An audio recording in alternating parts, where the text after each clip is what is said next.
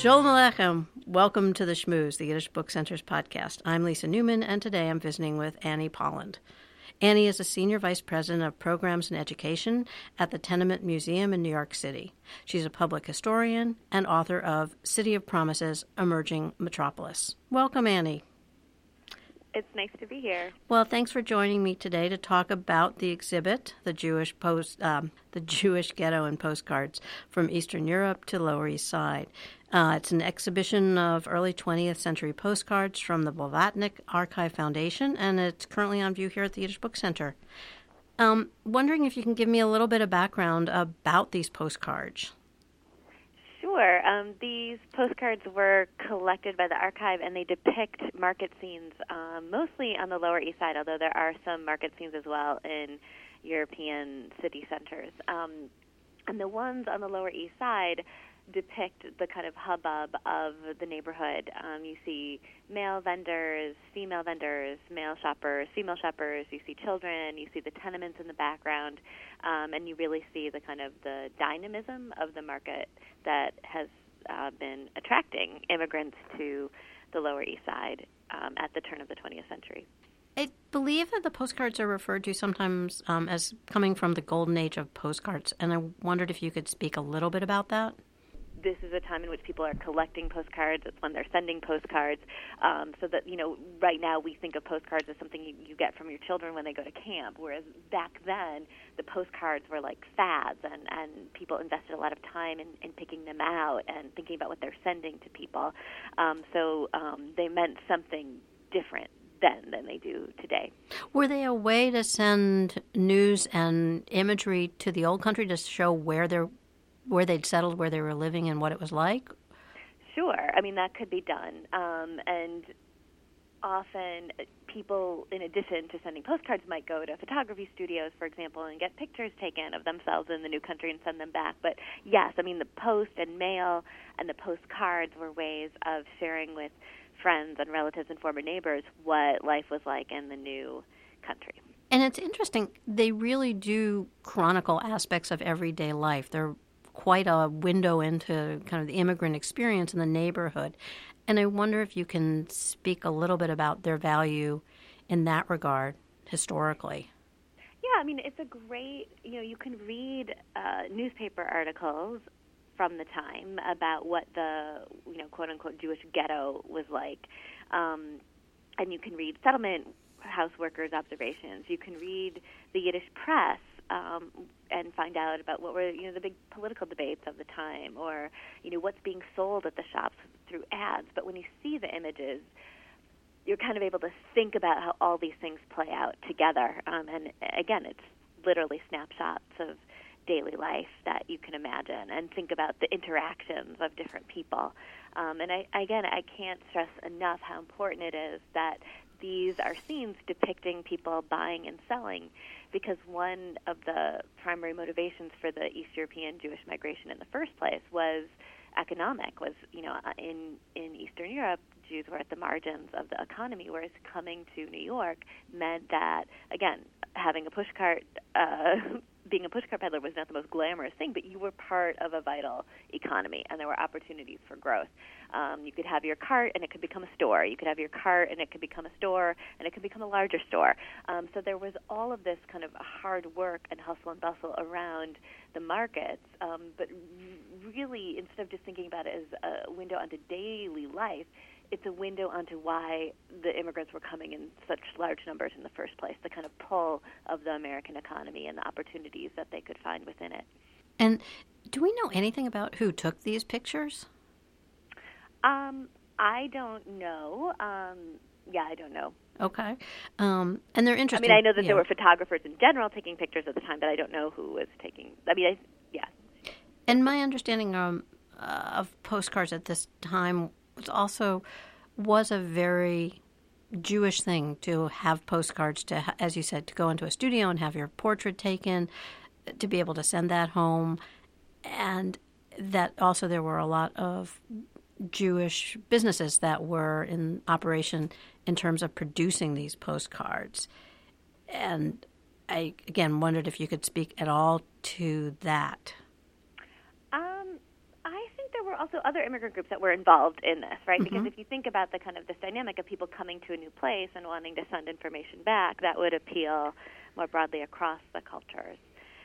And do we know who would have purchased and sent these postcards? I know you spoke a little bit about that a few minutes ago, but was there a big market for these? And I mean, there's certainly a range of them in this exhibit, which is fascinating. I think in the exhibit, there are actually some that were sent by people who were not immigrants. I think it seems like they were middle-class Americans who kind of were venturing into this exotic neighborhood and sending pictures back to their friends or family in, somewhere in the interior of the country, so that there was a way in which these postcards weren't just items that people sent home, but Americans might kind of be buying as a souvenir of their foray into this new urban neighborhood. Were there any that are particular favorites for you? For me, I like the ones, I like when you can see the women at work, whether they're buying or selling, because the work of the women in the immigrant households and in the tenement households was so vital and so important. And I think often because if you look at a census record, for example, when you look at married women, it often says like home worker, house worker, or, at home, and that doesn't give you a full sense of the vital economic role they played within the household. So often women or the mothers of households were managing the family accounts.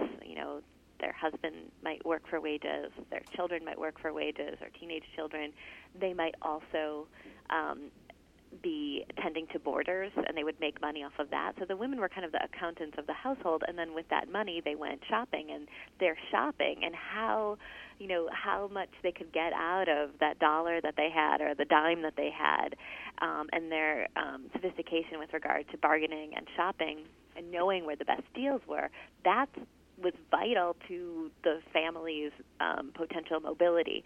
So seeing the women in the postcards and the kind of the work that they're doing is a great way to highlight what's often hidden in some of the traditional historical records.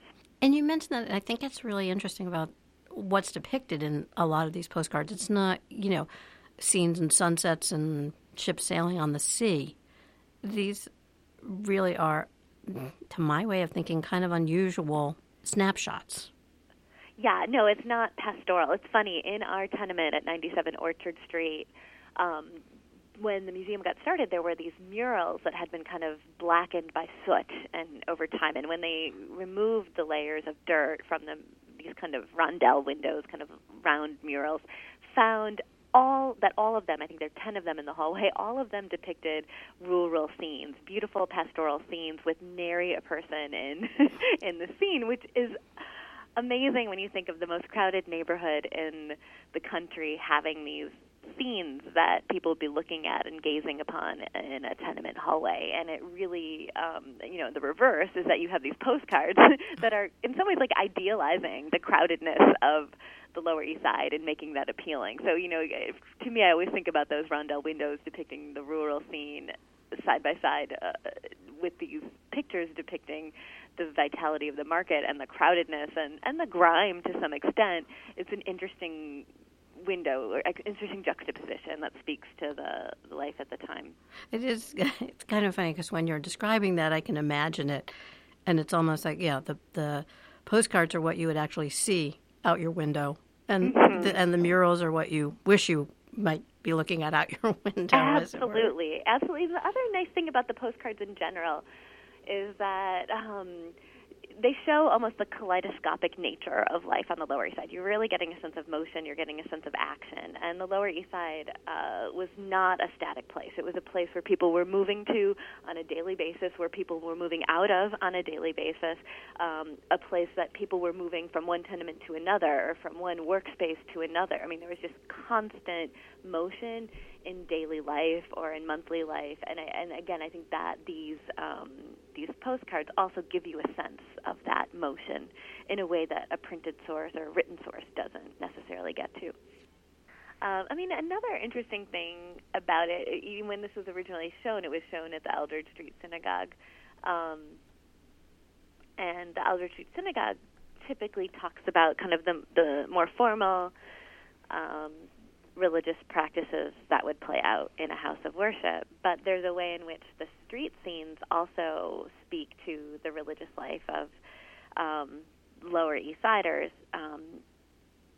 I think one of the New York Times at like the early 1900s said if you really want to see the Lower East Side in its full glory, you need to go to Hester Street, which is the market street or one of the market streets, on Thursday night or Friday morning and afternoon, because it's then that people are getting ready for the Sabbath and the market is in its fullest expression. And so the kind of the rhythm of the week and the importance of the Sabbath can be made through looking at these market scenes and thinking about the women who are coming to buy food or, to do the work that they need to do in order to get ready for the Sabbath. So there's a way in which the market and these street scenes show another window on religious life, specifically the religious life of women, that can often be hidden in other sources. And another quick question for you, which is that these are all from the Blavatnik Archive Foundation, which is a collection of some 90,000 postcards. I wonder if you could speak a little bit about how you were involved. I think you helped with some of the curation and what you were looking for and how it relates to your work.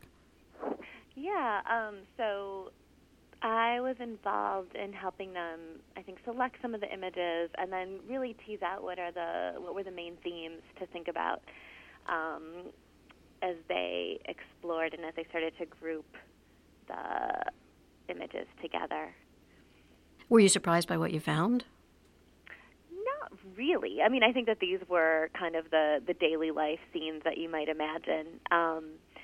I think that there were, different categories that made sense that would be the typical categories one would look at in thinking about the Lower East Side, categories like adjusting to America, children at play, making a living, the pushcarts, Jewish holidays. So all of these kind of were these, but I think that just the details in the illustrations and the way in which even, someone like me who studied this and read about this, seeing a kind of the vivid display of daily life was surprising in a way. You've mentioned, I believe, that the postcards are sort of the social media of their time. And would you be able to speak to that idea?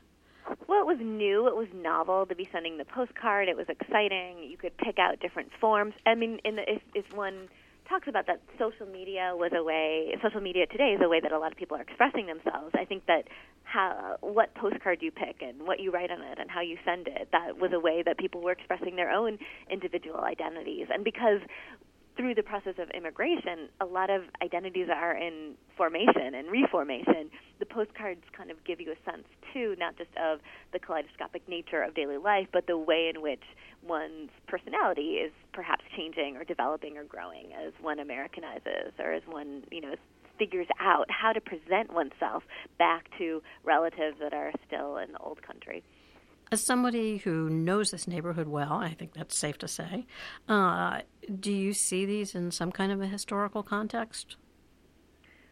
Well, I mean, they're really nice. I don't know. It's just fun. I'm looking at some of the images now as we speak and just looking at the buildings and realizing that so many of the buildings that are depicted in the postcards still stand, so that I can walk down, I can identify some of the streets by the look of the buildings because I see them all the time. So right now I'm looking at one of Hester Street, and you can see PS 42 that I walked by this morning. So it's interesting to kind of see the setting that I walk through still today on a daily basis, but see the number of people on the streets and see how daily life would have been in many ways so different just by virtue of the crowdedness. And I think the biggest virtue of the cards themselves is that they let us see what the crowdedness might mean on a daily life, because you start to see yourself thinking about, how would I get to school? What if I were late to school? How would I make my way through this crowd of people to get to school? And you start to kind of ascribe different motivations to the different people that you're seeing on the scene, and thinking about them all sharing this space in this one moment of time is kind of amazing. Interesting. I will go back and look at them through that lens, which is different than what I brought to it when I looked at it just as depicting scenes. Annie, thank you so much for joining us today. This is great, and appreciate your insights and thoughts and all the work that went into putting this together, I know, with the archive. The exhibit, again, is The Jewish Ghetto and Postcards. It's on view at the Yiddish Book Center in Amherst, Massachusetts through March 2018. The center's open to the public Sunday through Friday, 10 a.m. to 4 p.m. And you can get more information at yiddishbookcenter.org. Again, thank you, Annie. Thank you. All right, take care. Take care. Bye-bye. Bye-bye.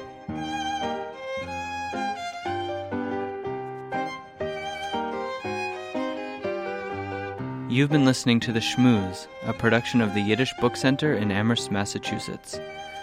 My name is Zeke Levine, fellow here at the Yiddish Book Center. For more information about this podcast and to subscribe, please visit yiddishbookcenter.org. While you're there, I recommend checking out episode 27, our June 2012 conversation with music critic Seth Rogovoy about the band The Fugs. Until next time, be well, be healthy, sei gesund.